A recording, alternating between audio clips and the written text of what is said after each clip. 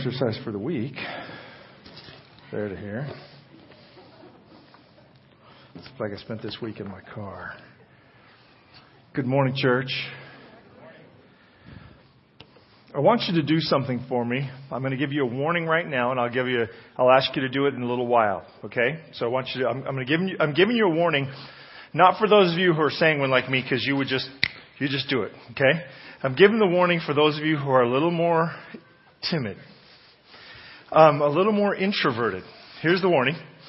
At some point during this sermon, okay, I'm going to ask you to turn to someone near you, okay, and tell them about something that moved you recently. Okay? You got that? Need me to repeat myself. You're going to turn to someone near you and you're going to tell them about something that moved you recently. Now, a lot of you have come here with family and friends. And that person is very near you and it's easy for you, okay? But if you are one of those like me, who feel comfortable talking to others, if you see someone around you who seems to be by themselves, or they're sitting next to a 3-year-old and it's really not going to matter that much to the 3-year-old, if you can just discreetly let them know, okay?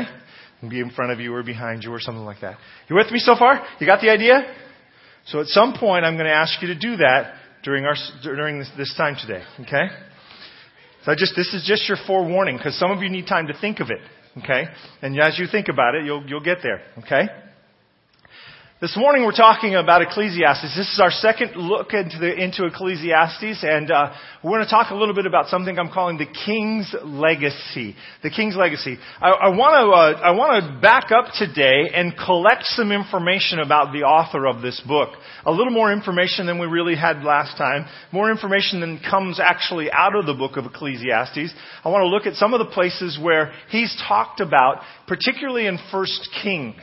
It's interesting to me that the book of 1 Kings doesn't start with David. David was the first king, and when David was done, then they started the book about other kings. 1 Kings. So 1 Kings begins with the second king, actually begins with the third king, and then they start recording what's going on with the kings. But I wanted you to think a little bit about it this morning, and so I wanted to start with the proclamation of his royal ascension.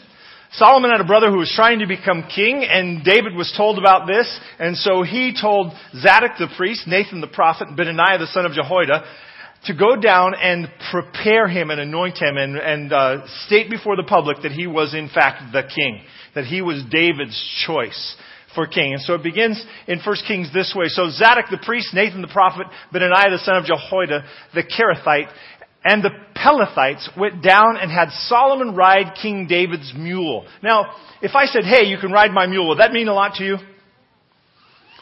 Wouldn't, would it? If I said, you can ride in Air Force One, would it mean something to you?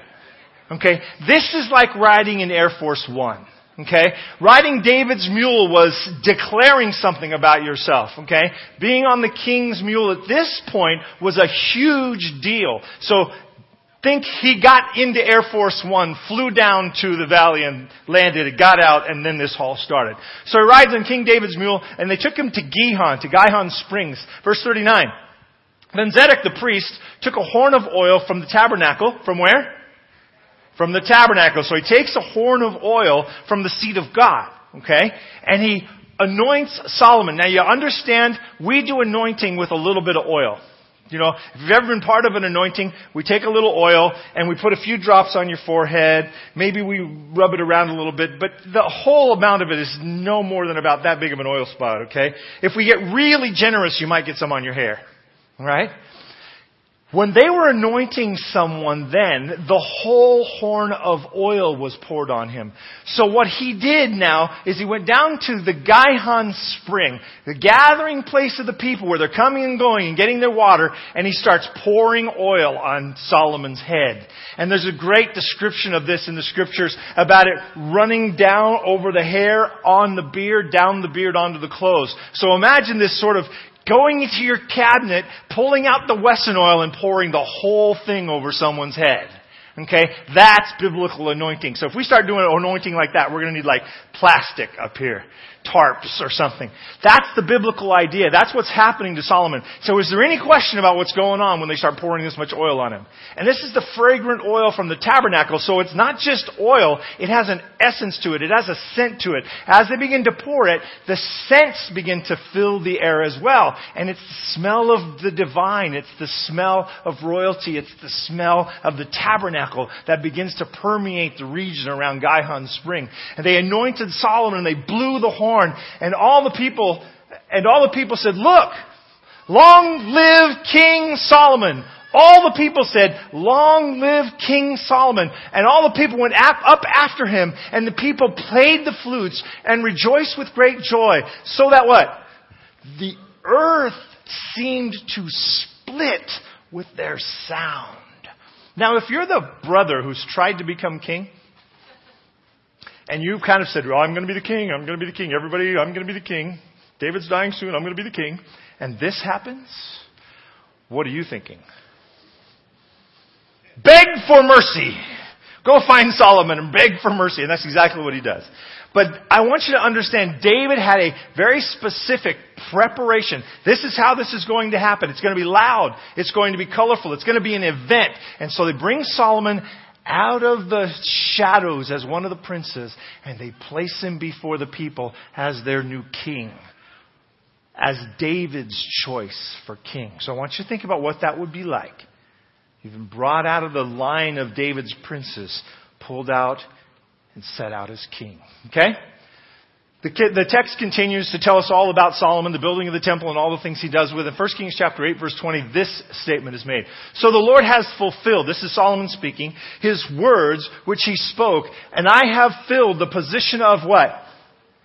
"My father David, and sit on the throne of Israel as the Lord promised. And I have built a temple for the name of the Lord God of Israel." So he's fulfilled God's promise. He's now built the temple. He's done what he was supposed to do. He's finished what God called him to do and be. Build the temple, become the king. Right? Just nod. You're all in agreement right now, right? Okay, good. I back up a little bit, pick up verses 10 and 11, because I want you to see what had happened right before this. "And it came to pass when the priests came out of the holy place," so they've just inaugurated the temple, "and as the priests walk out of the holy place, the cloud filled the house of the Lord, so that the priests could not continue ministering before the cloud, for the glory of the Lord filled the house of the Lord." Now, if we build our new church, okay, we build our sanctuary next door, and we get it all finished, and the day that we move in, the big celebration and all that cool stuff is going, and we thank God for it, and we gather, and as Greg walks off the platform, a cloud of God's presence begins to fill the place so full that it drives all of us outside, and all we can do is stand back and go, "Wow."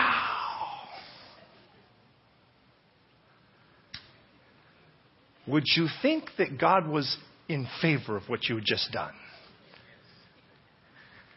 I kind of wish this would happen a lot more, honestly. I would love some really big, bold signs like this. So Solomon has fulfilled his call to become the king. God had promised through the prophets that he would become the king. Solomon would be king.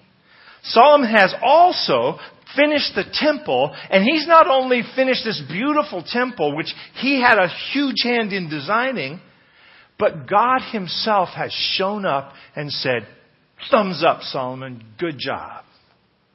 So you feel like Solomon's on a good foot so far? I have a question though. Would you feel like it would be all downhill from here?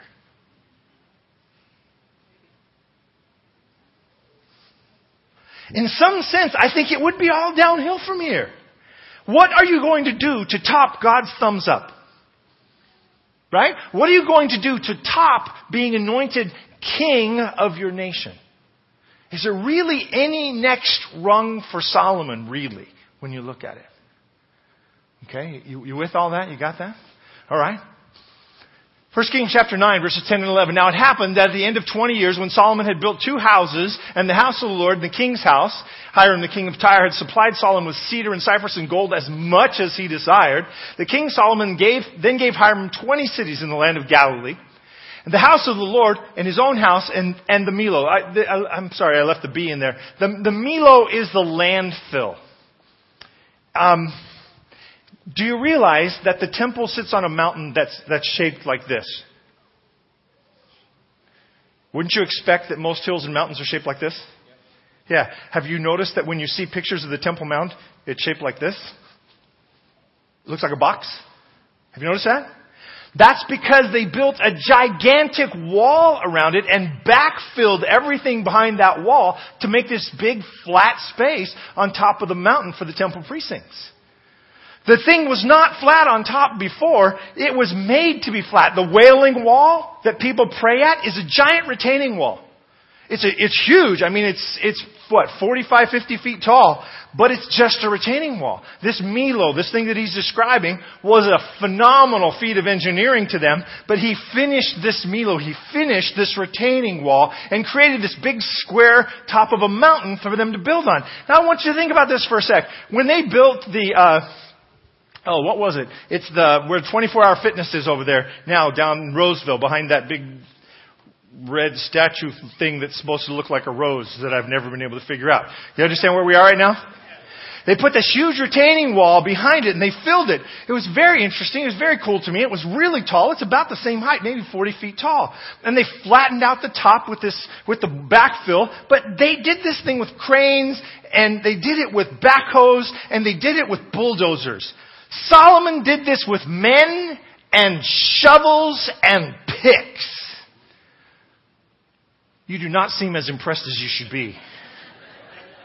This is a phenomenal thing. It's why it gets mentioned along with building the house of the Lord and building his own palace. This was a huge feat of engineering. People were like, whoa, he did what? Yeah, he built that giant wall and filled in all the stuff behind it. Now it's flat and square. It's cool. It's cool. The wall of Jerusalem. So he finishes the wall around Jerusalem. Hatzor, Megiddo, Gezer. These are towns. Solomon built Gezer, Lower Beth Horon, Baalath, and Tadmor in the wilderness in the land of Judah. Cities for his chariots, cities for his cavalry. Whatever Solomon desired to build in Jerusalem, in Lebanon, and in all the land of his dominion. So what does Solomon do for the first 20 years of his work as king? He just builds stuff. When you're reading Ecclesiastes, do you see that in the text? He's saying, I tried building to fulfill myself. I tried finding something that would fill my emptiness. I tried building. I built lots of stuff. He did. He built lots of cool stuff. I mean, he built the Milo. Man, sometimes communication does not go past about there.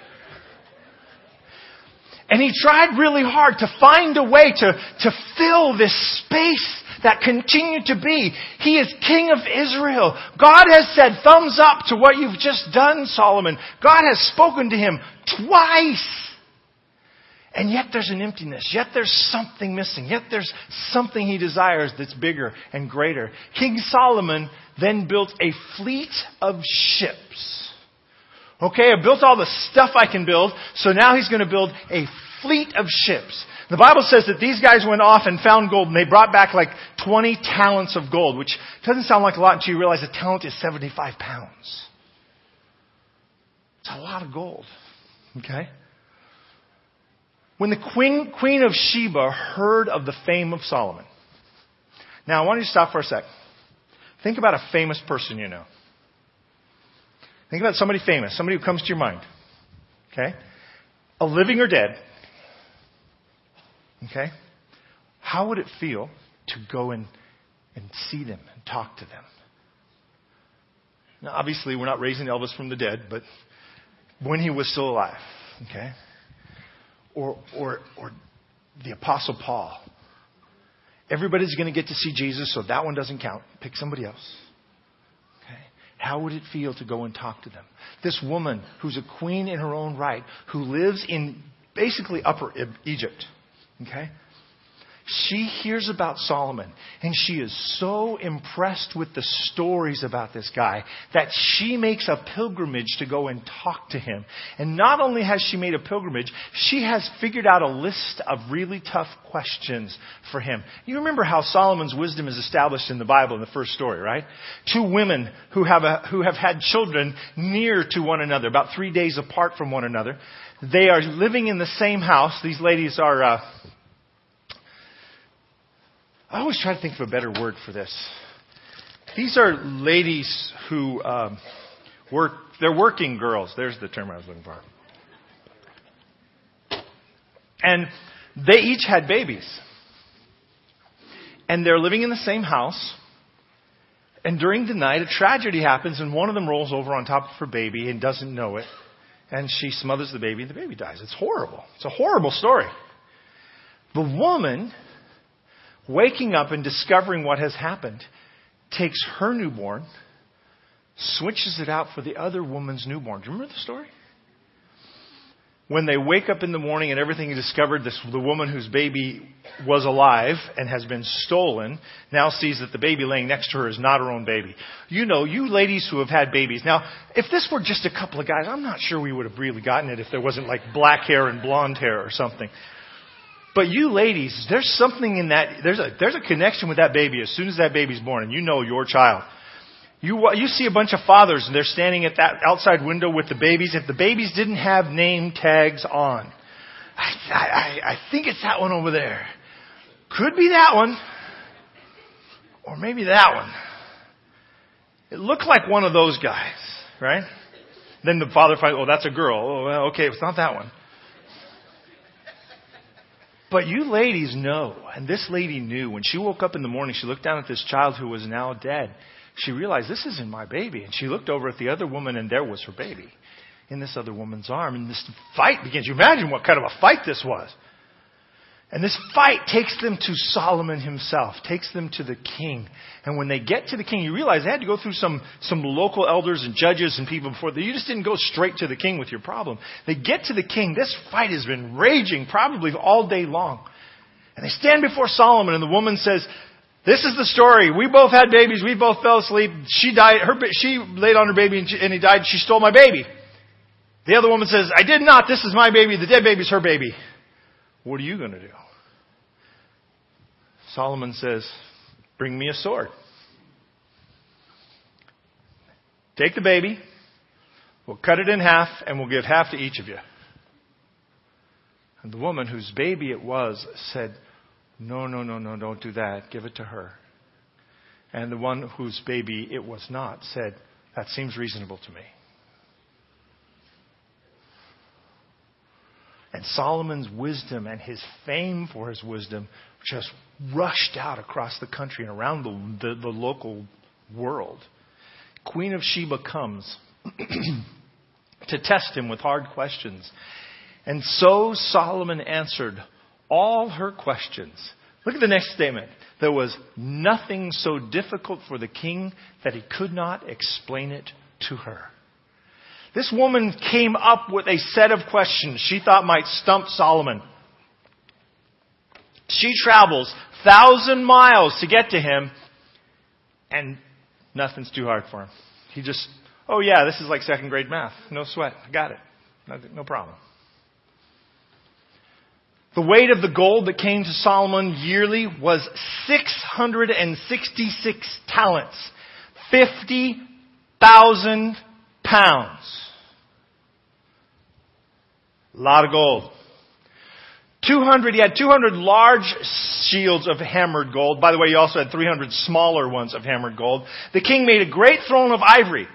And we talk about this sometimes. The preachers will talk about Ahab's ivory throne. It's one of those cool things described in the northern kingdom. King Ahab had this beautiful throne carved of ivory. So did Solomon.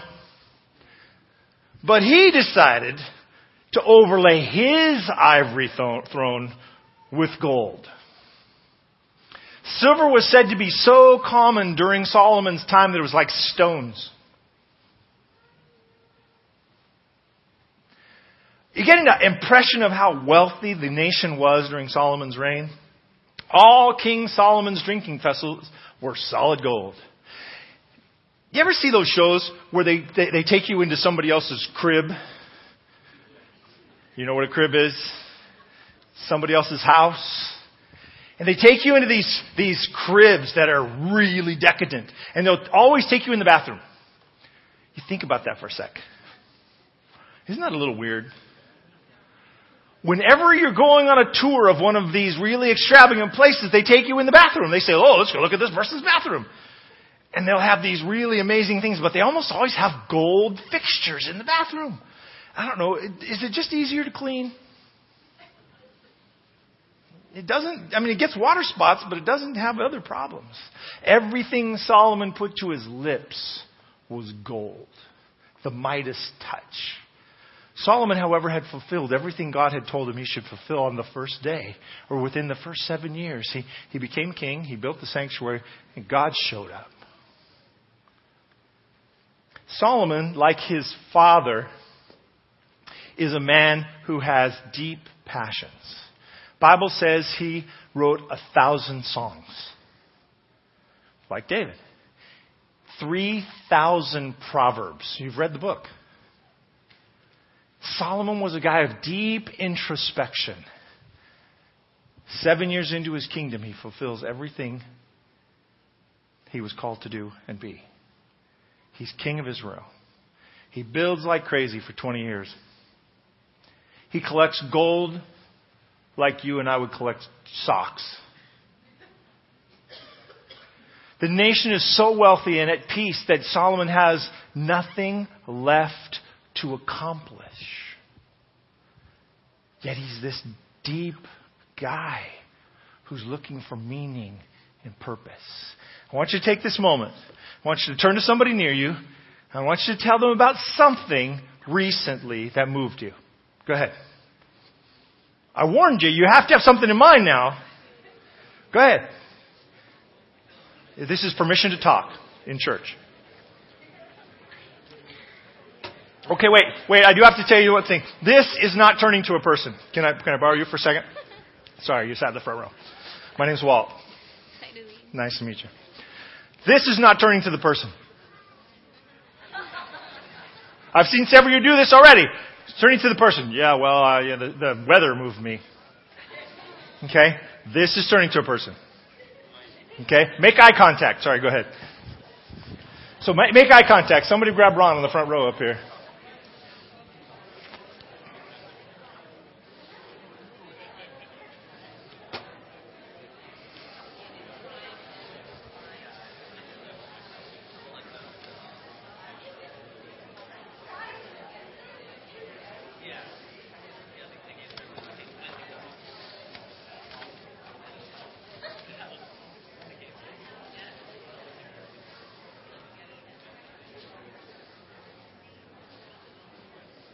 How are we doing?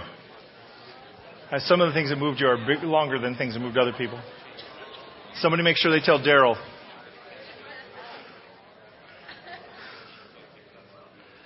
Daryl's up here by himself. Somebody go tell him.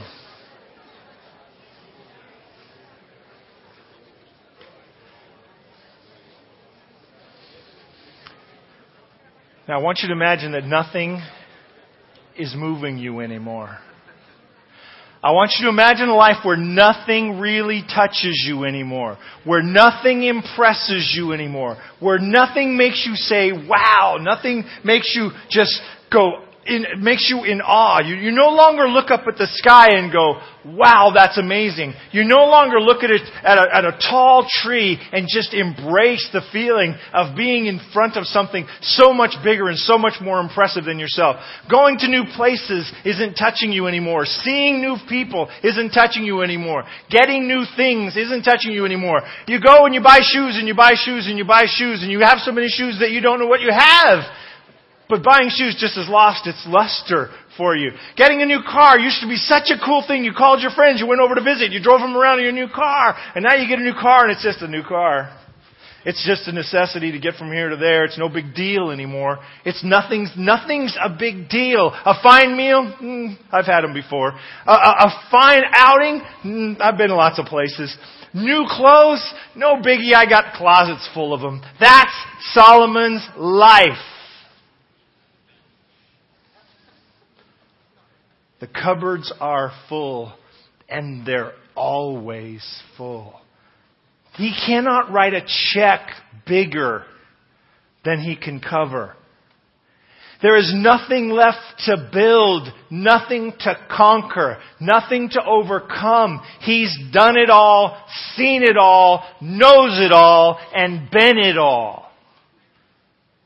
And the Bible says this about Solomon when he's arrived at the top.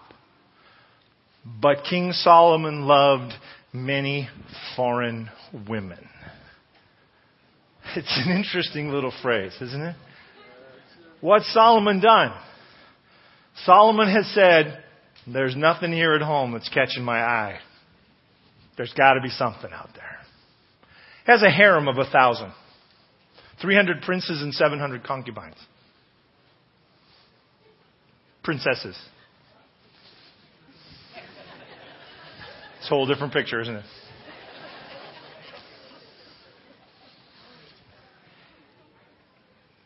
And he's gone looking for something that will move him. These wives turn his heart after other gods.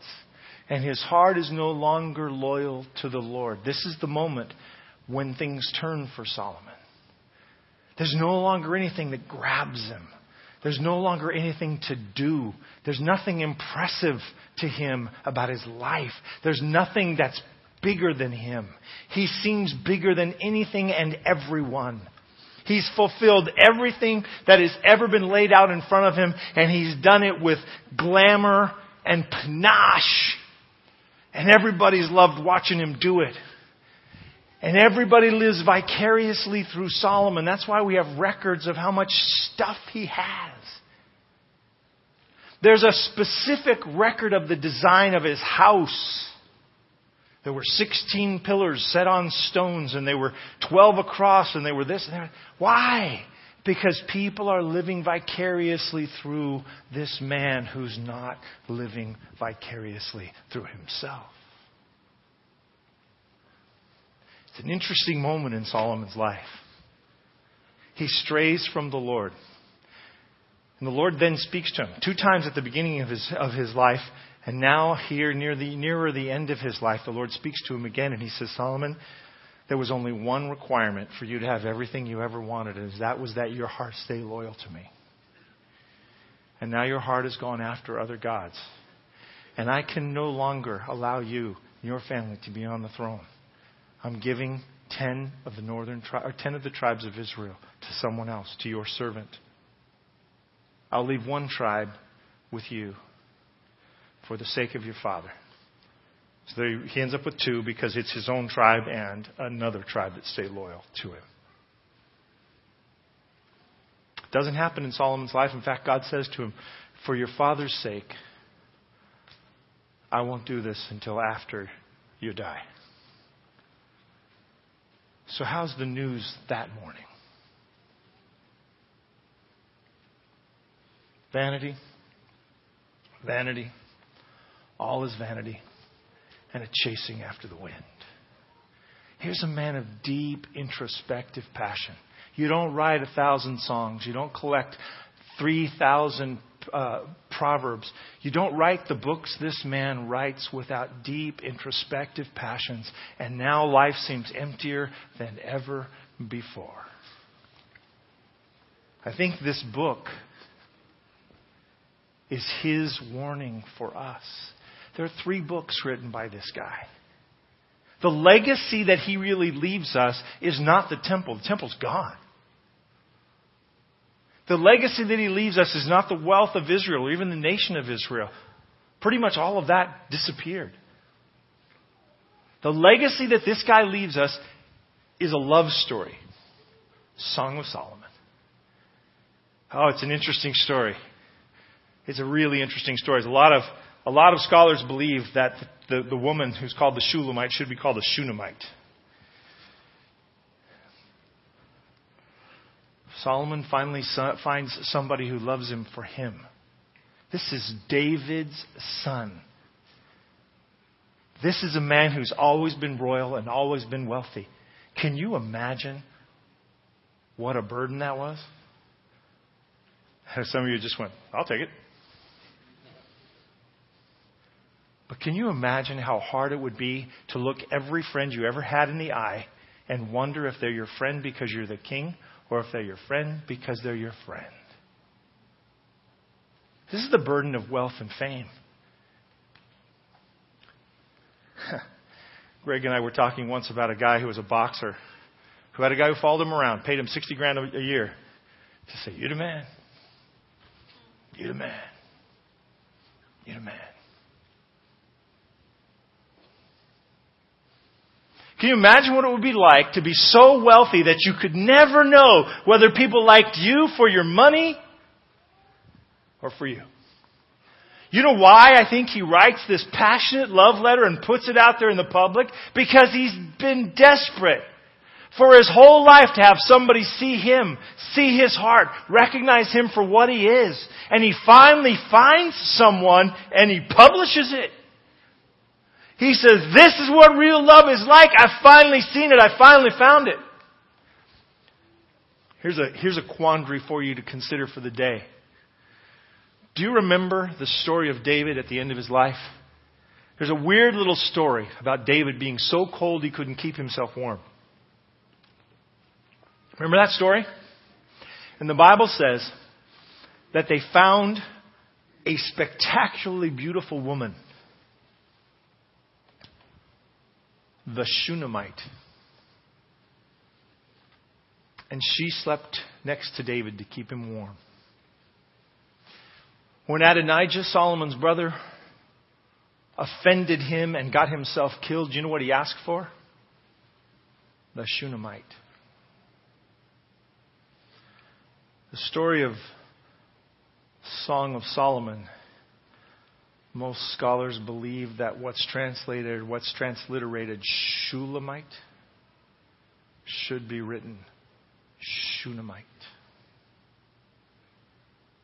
He's been given women who are princesses from every kingdom around him. The most beautiful women in the land from Egypt to Arabia are brought to him. We want to make a treaty with you, Solomon. Here, have this woman. We want you to like us, Solomon. Here, have this woman. We want you to be our friend, Solomon. Here. And there's this woman wandering around the place. In my imagination. She's lost her purpose because David died. She can't go home because of what she's become. She has no purpose. Solomon's already fulfilled his. And it seems to me that maybe, just maybe, a couple of lonely, estranged people bump into each other one day while wandering around the mansion and begin to talk. I can't tell you that for sure, but I can tell you when Solomon writes his heart in the book, Song of Solomon, he exposes a great vulnerability of someone who's found something, some other person to be passionate about. He wrote the story, the book of Proverbs. If you start reading it, you read the first stanza in it. It's an introduction to the idea of following after wisdom. And the next line says, to my son. The gathering of Proverbs was a gathering of wisdom for the next generation, for the king who would follow him. He knew how tough it was to be David's son, and he wanted his son to have something to guide him as he walked the same path. And then he writes Ecclesiastes. He writes to us who are under the sun, that we might understand what it's like to try to find your answers under the sun. 1 Kings chapter 11, verse 11. Therefore the Lord said to Solomon, because you have done this, have not kept my covenant, my statutes, which I have commanded you, I will surely tear the kingdom away from you and give it to your servant, I, the preacher, was king over Israel in Jerusalem. And I set my heart to seek and to search out by wisdom concerning all that is done under heaven. The burdensome task God has given the sons of man by which they may be exercised. I have seen all the works that are done under the sun. And indeed, all is vanity and a grasping after the wind. There is nothing on the earth that is not temporary. There is nothing on the earth that doesn't come with an expiration date. And Solomon in his wisdom has discovered that to be true. And in that same wisdom, it's driving him crazy. And he finds a woman who seems to love him just because of who he is. Not because he's king, not because he's wealthy, not because he's wise, just because he's Solomon. She loves everything about him. You listen to her words about him, and she's clearly passionate about this man. And he can't help himself. He publishes their love story. When he thinks about his son filling his shoes, he's felt the shadow of David cast over him all of his life. And this deep person, this person of great introspection, feels the isolation of being king, feels the isolation of being David's son, feels all of that, and he says, son, I don't want you to feel that. Here are some guidelines for you going for him. Oh man, that Rehoboam would have read them. Would have taken from his father the wisdom he was offering him. And then he writes Ecclesiastes to us. There is nothing under the sun that will satisfy you. You can't collect enough Beanie Babies to be happy. You cannot collect enough baseball cards to fill the empty spot. You can't have a big enough house to make you comfortable. You cannot have a large enough bank account to put away those scarcity fears. Everything under the sun comes with an expiration date. Wow, I've been thinking about the folks up on the hill who have been forced out of their houses. I was talking to a guy just last night. He and his wife were at Maranatha. By the way, Maranatha's program will be continuing this afternoon. I hope you'll go over and check it out. It's just at Adventure Christian up the road. He had been evacuated from his house. They had an SUV. And they had 3 dogs, and so they opened the SUV to put the dogs in. And the SUV wasn't packed with stuff. The SUV had the 3 dogs. It looked like maybe some clothes. A couple of blankets in case they had to sleep somewhere. That was it. If the fire goes through their house, everything else is going to burn. And that was it. The husband, the wife, their dogs, and the bare necessities for survival. Because everything else will expire. And he says in the book of Ecclesiastes, everything under the sun will be unsatisfying to you. But your relationship with God, that's where purpose and meaning are found. There was a book written a few years ago called The Purpose-Driven Life. Created a little controversy in our church here. Some folks didn't like it. They hadn't read it.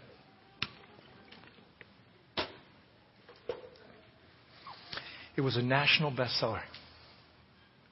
The pastor who wrote the book, who, by the way, was supposed to write the book in about 3 years, took him over 8. The pastor who wrote the book gave back his entire salary for the entire time he had been at his church because the book had paid him more than anything he could ever imagine having. And people around the nation gobbled it up and gobbled it up and gobbled it up and gobbled it up. I've read it a couple of times. Interesting, occasionally profound. But all it really says is you're going to really find purpose in Jesus. You're going to really figure out who you are when you figure out who you are in Christ's name. You're going to understand what your reason for existence is when your reason for existence is for the kingdom. And if you continue to try to fulfill that gap inside of you, under the sun, you're going to find out there's no filling the gap.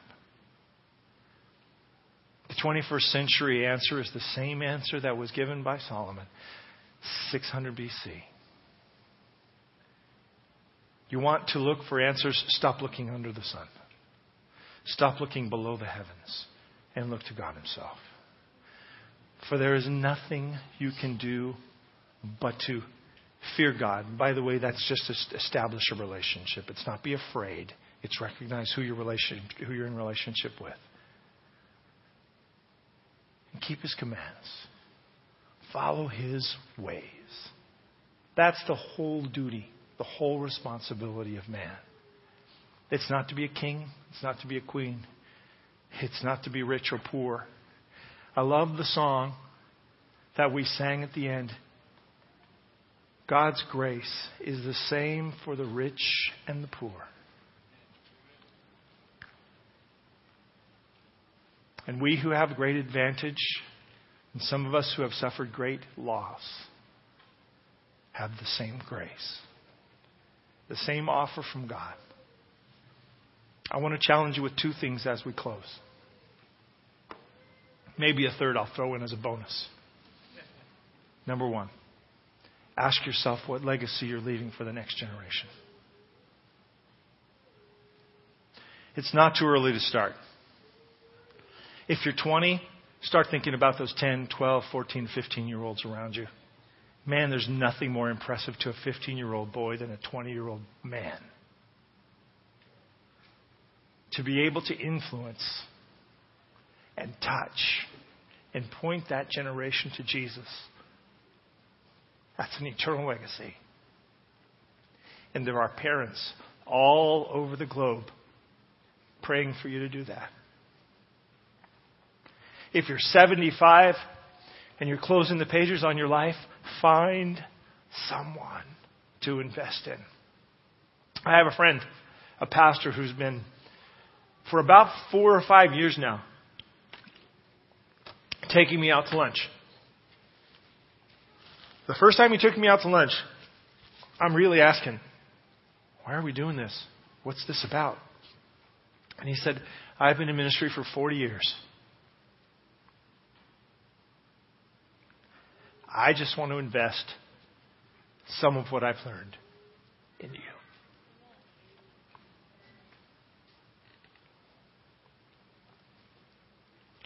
What an honor. What an honorable thing to do. If your kids will still listen to you, talk to them. If they stopped listening to you, talk to somebody who will. Keep finding someone. Keep looking for someone. You will find someone. What legacy are you leaving to the next generation? Is it a kingdom valued legacy? Is it an eternal legacy? Or is it something that comes with an expiration date? Your collection of baseball cards might get them through college, but it's not getting them to Jesus' arms. It's not bad. Sell your baseball cards. Get them through college. That's fine. But leave them Jesus. Number 2. Have you stopped looking under the sun for your answers? Have you stopped looking for temporal things in search of eternal answers? If you're still looking to fill the gap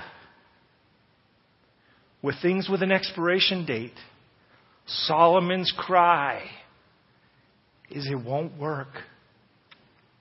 It's not going to work. Bonus material, and I'll wrap up. If you found it hard to think of something to share with someone when I asked you to find something that moved you, sound the alarm.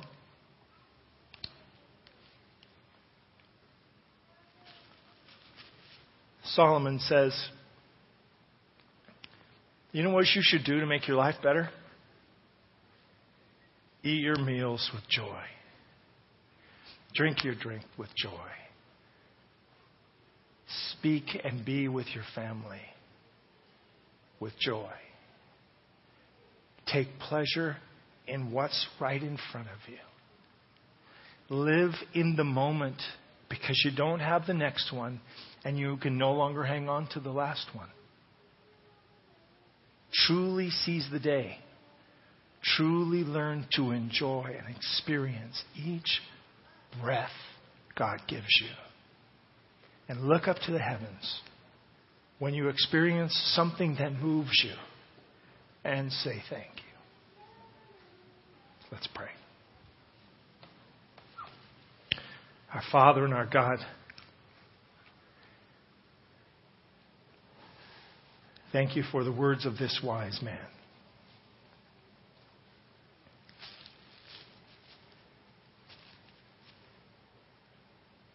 Words from someone who wanted to invest in us.